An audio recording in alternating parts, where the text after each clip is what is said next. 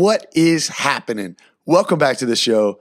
I'm your host, Wes Knight, and this is a Creating Space podcast, and I am running over the edges of my cup with gratitude right now. My heart is full of joy for the experience that I was given this past weekend.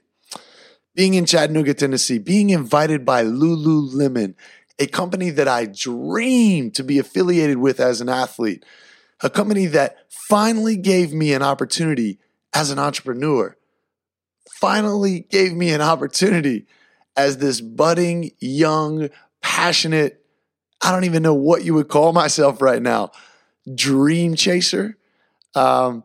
Finally gave me a chance to be joined with other individuals who are like-minded, who are on a path of jumping the tracks of their own fear in their lives and living a life in pursuit of their own personal greatness. What an opportunity. It embodied everything that I talk about here on this podcast, everything that I'm implementing into my life as an ideology to live my life by, my core values, so to speak. What a great opportunity.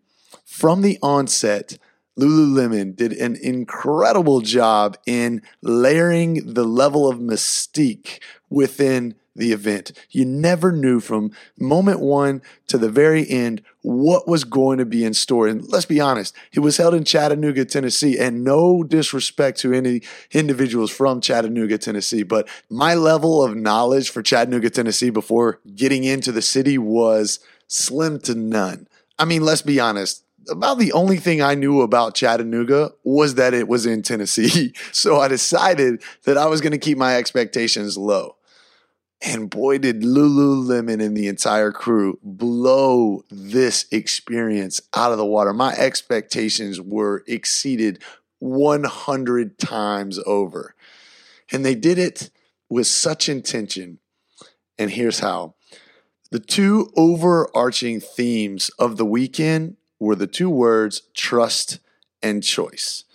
Now, these are two words that I knew had meaning, but I had no idea what they truly meant until this weekend. This weekend was the single most dynamic combination of communication, vulnerability, discomfort, fear-facing terror. There was a combination of deconstructive and constructive thought provocation.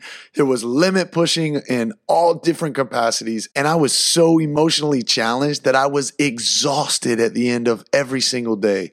Now you're asking me, okay, Wes, what is it? Well, what it was Lululemon selected 22 of what they called heroes. And these heroes were individuals that exemplified the ability to jump the tracks of fear in their lives and chase the life of their dreams. So these were individuals, entrepreneurs, people who owned multiple businesses, people doing major things in their community. People from Atlanta, Orlando, Tennessee.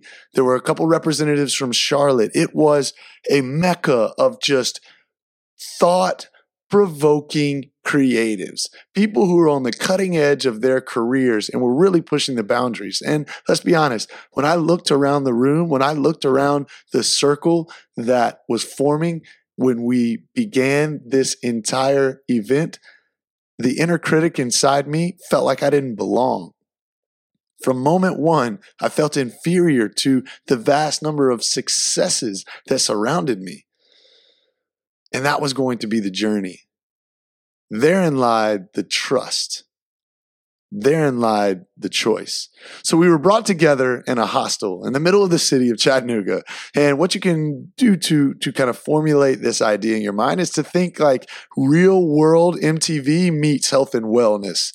So think hostel, think close eating, sleeping, breathing, showering quarters, and think documentary crew putting a camera in everyone's face at any moment during the experiences. Each one of these individuals, I must add, had an aura of greatness around them. And I was in awe of the various forms that greatness could manifest. I mean, there were people from all walks of life, and all of them had the common thread of greatness.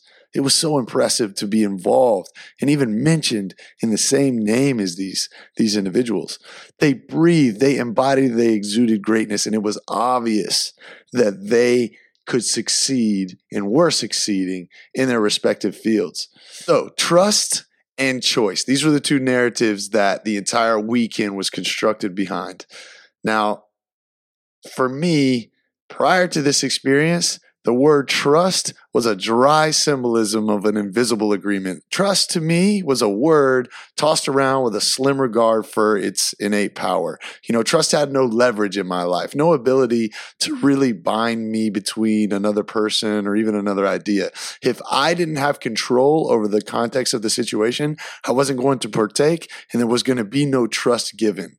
Right? So like even in relationships, romantic relationships with a female, if I felt like I could not trust the individual, I was only going to let them in arm's distance, right? I would let you in, but only on my terms. This is what I felt trust was. And what I began to learn is my framing of trust had been constructed by my experiences in my life without me even understanding that it was constructing my understanding of trust.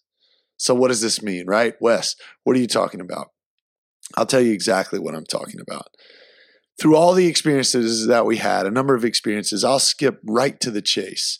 There were two situations where I had to exemplify trust. And here's where they happened. It was Saturday morning, and the only logistic that we knew was that at 9 o'clock, we needed to be showered, have a mini day bag packed, and we needed to be in the vans by 9 a.m., right? So there were 22 individuals piling into 4 separate vans, and we had no idea where we were going. We were just taking off, right? So we pop into these vans and everyone's excited. The mystique is real. Everyone's trying to figure out the mystery of where we're going.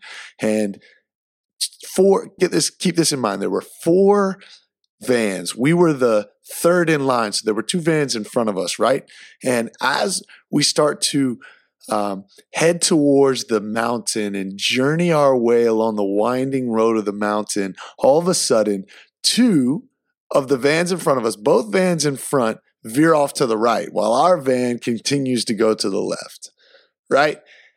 Immediately, it is understood that A, we're either lost, or B, we're not headed in the same direction anymore. We're going to 2 totally different destinations, right? And that's exactly what happened. They split the group up, and they took both of the groups to totally different experiences.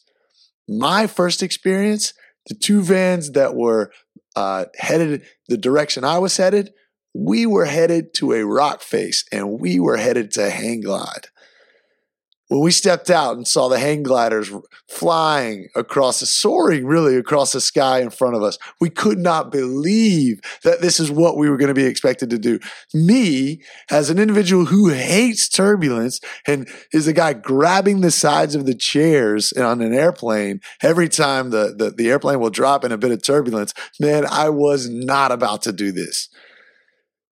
Oh yeah, I was. Lululemon was going to make sure that I was going to face my fear that day. And not only that, because I had been so fortunate to be selected by Lululemon to be a focal point for the documentary, that meant I needed to be one of the first ones to go on the hang gliding expedition. I was freaking out, man. I was panicking from top to bottom. There were like visceral feelings, these vibrations running through my entire body. Fear was manifesting itself in like these emotional reactions inside of me. I was clenching up. Needless to say, I get on this hang glider, this crazy contraption, if you think about it, just this bit of fiberglass and I don't know, a couple of steel rods running from side to side. And with this idea that we're going to follow this prop plane that is pulling us by this metal cord, right? And it's going to take off. It takes off and carries us behind it. I'm absolutely panicking. I think the name of my guide, the guy flying my hang glider, think Alabama, maybe southern Alabama, and I believe his name might have been Cletus. But anyways, I can't remember his name, so don't quote me on that. But anyways, we're flying through the sky, getting pulled by this airplane, right? And bear in mind, all of a sudden, there's this snap, right? This audible snap. And that was the cord releasing from the airplane. And from that moment, all of the wind that was passing past my ear and creating this rush of noise went completely silent. And it was that eerie sound that you were about to start falling. For any of you who have ever cliff jumped, it was that moment where you just jump off before you start to really fall. And there's that quiet, almost eerie sense of silence before you begin the descent. At that moment, I let out probably the loudest scream I've screamed. It's just pure terror that I screamed as this guy dipped and glided around the mountaintops. I mean, the only direction that I could look was directly over his back, over the mountains. I could not even bear to look straight down because I felt like I was going to pass out. And I hate passing. The thought of passing out is even scarier than the thought of crashing to my death from a hang gliding session. So I was absolutely paralyzed in fear, telling the guy from minute number 3, like, hey man, seriously, you need to take my ass down. Like, right now, man, I'm panicking. I'm freaking out. And no matter what I could do, I could not overcome my fear of the situation. I could not break the threshold and let go. I could not find a way to let go. I kept grasping and clinging to the fear. And I couldn't understand why. So needless to say, it was 15 minutes of the most torturous situation ever. I finally get my feet on the ground. I'm checking my pants for like stool. It's the most embarrassing situation because I'm obviously like rattled. I'm shaking. The documentary team comes running up to me right at the very end of it. They're asking me for questions. I can't even formulate a sentence because I'm terrified and I'm just embarrassed, right? Here's this athlete who's supposed to be a tough guy, or perceivably, I feel like maybe I should be a tough guy, right? Like I work out, whatever. Maybe they perceive me to be adventurous and tough, and I totally wet the bed, man. I was the scariest individual up in that moment that could have existed, right? When the hang glider hit the ground, he yelled to the guy in the golf cart that he needed a shot of whiskey. Like I was cussing, saying every word in the book up there. Anyways, to cut to the chase. An hour later, after finally coming down off of that emotional high, we were forced to go directly to a 2,000-foot rock face, 2,000 feet in the air, and we were to scale down this rock face with nothing but a rope attached to us. And if you know anything about rappelling, it's literally walking down the side of the mountain with a little handbrake and a rope and maybe a hat that you are fully aware that will never save you from any fall to your death. Right. And so you go immediately from facing this incredible fear, at least for me. For other individuals, it was a glorious experience in the hang gliding experience. But for me, it was terrible, to straight to this rock face where you have to literally moonwalk your way down the side of a mountain. So I was pushed to my limits. And not only that, over the side of the mountain, on one side, there were 2 different areas where you could rappel down. And as I climbed down one side of it, there was an area that a pretty distinguishable ledge that you could stand on and rest if you needed. And I decided that in order to get my wits together, that I was going to rappel down to the ledge. I was going to refocus, get myself back in gear, and then I was going to rappel down the same way. Now, my fear of going over the edge was not anywhere near that of one of the other heroes in the event. she was overcome with such fear. And I watched from that ledge as this human being was faced with what looked to be the most terrifying experience of her life. The energy that she had was on high alert. Her fight or flight signals were being flushed all throughout her body. She was terrified and she was paralyzed by the situation, with tears running down her face and horror written all on her face. I saw the moment where she decided. She made a choice that she was no longer going to be paralyzed by her fear. And although it wasn't a significant shift where she decided that she was going to hop down the side of the mountain face as a pro, she took one step. And one step turned to two. And two steps turned to three. And eventually the wind wore away and dried the tears from her eyes. She had closed off that fear. And therein lied closing off the tear ducts. And then therein lied closing off her greatness.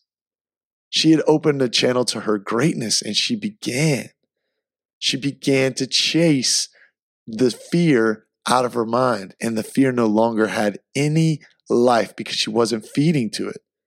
So naturally, I decided to go as well. And as we got down to the bottom, we shared our experiences. And she said, I'd never been as terrified in my life, but I've never been so thankful that I overcame my fear. And I thought about it. It hit me like a ton of bricks. And as I look back on it, I've never been pushed that far out of my comfort zone in my life either.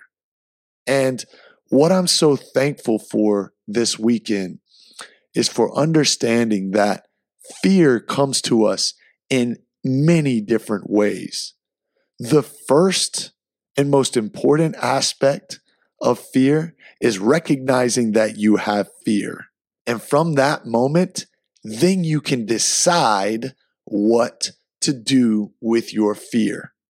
Now, I am from the mindset that anything that you give energy to in life expands. Anything that you feed will grow, right? So if you're a farmer and you put out the best quality fertilizer for the soil to harvest your crops, and you spend all day watering and aerating and making sure that the environment for your crops is pristine, there is a high likelihood that your quality of crop will be top level.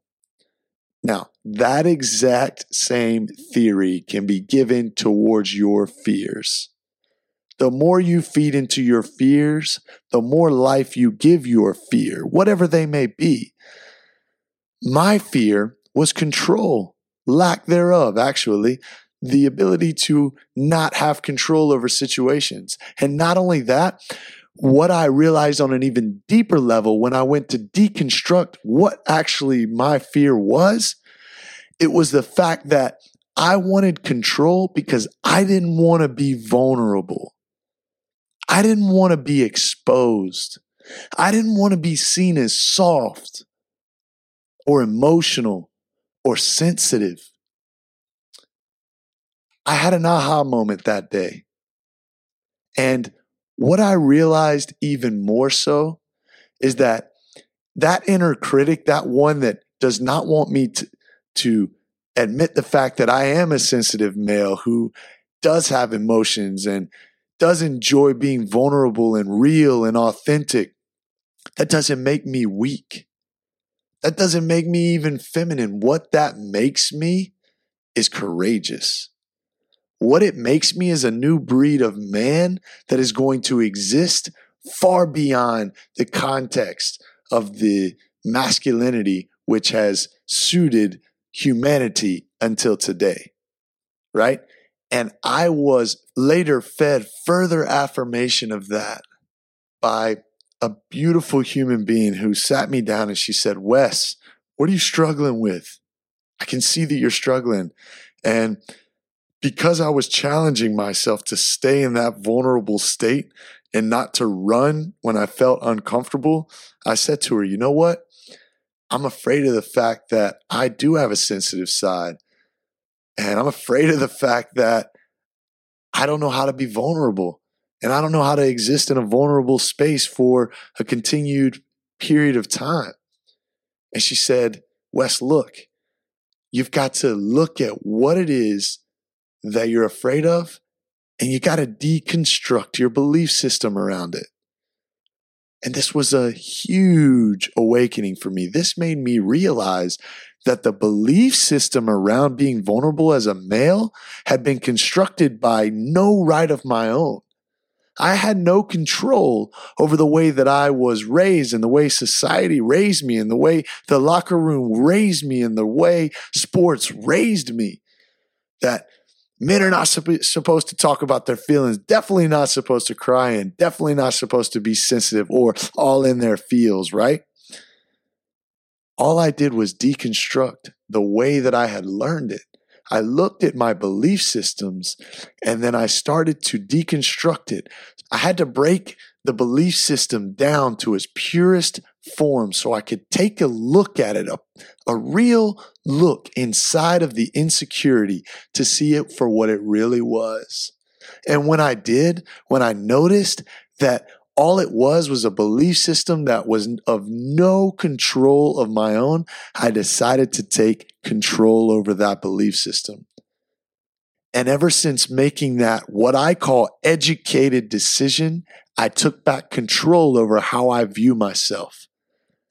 And for the past day and a half, I've looked at myself with grace. I've looked at myself as if I'm good enough. And I've silenced the inner critic. I've not given it any energy to grow. It is okay. And you can be great. And what you do have is enough. So what I challenge you to do today is to create space from the belief systems that no longer serve you and let go of control. Trust that you have done enough to get to the point you are today and to decide to love yourself. Because where you are right now, you're supposed to be there. What you're doing right now, you're supposed to be doing it. And if you're not happy with it, it's part of the journey and it's leading you to your greatness. But be gentle and trust yourself, trust your surroundings, and trust the people who are put in place to support you. Because when you let go, you let in love and you let in acceptance and you let in growth. And that, my friends, is the most important part of your journey in life. The constant pursuit to grow, to evolve, and to pursue the best version of yourself. I'm so appreciative for you and all of the other individuals who were there with me in this experience. Thank you, Lululemon. Thank you, Chattanooga. And everyone in the Creating Space tribe, thank you for continuing to come back, fuel yourself with more inspiration to go out and make a real difference in your own life, and then going on to make a big difference in your community. But just like going down that rock face, all it takes is just one step against your fears. Just take that step, and one step will turn into a leap. And before you know it, you'll be chasing yourself, your greatness, and you'll be existing in your happiness. Have a great Mindset Monday, guys. Keep your week going strong. We'll see you on Thursday. Hey, Comet Blue, take us to that glorious tune that started off the show for us. Watch the sun come out. Watch the sun come out. Driving out the clouds.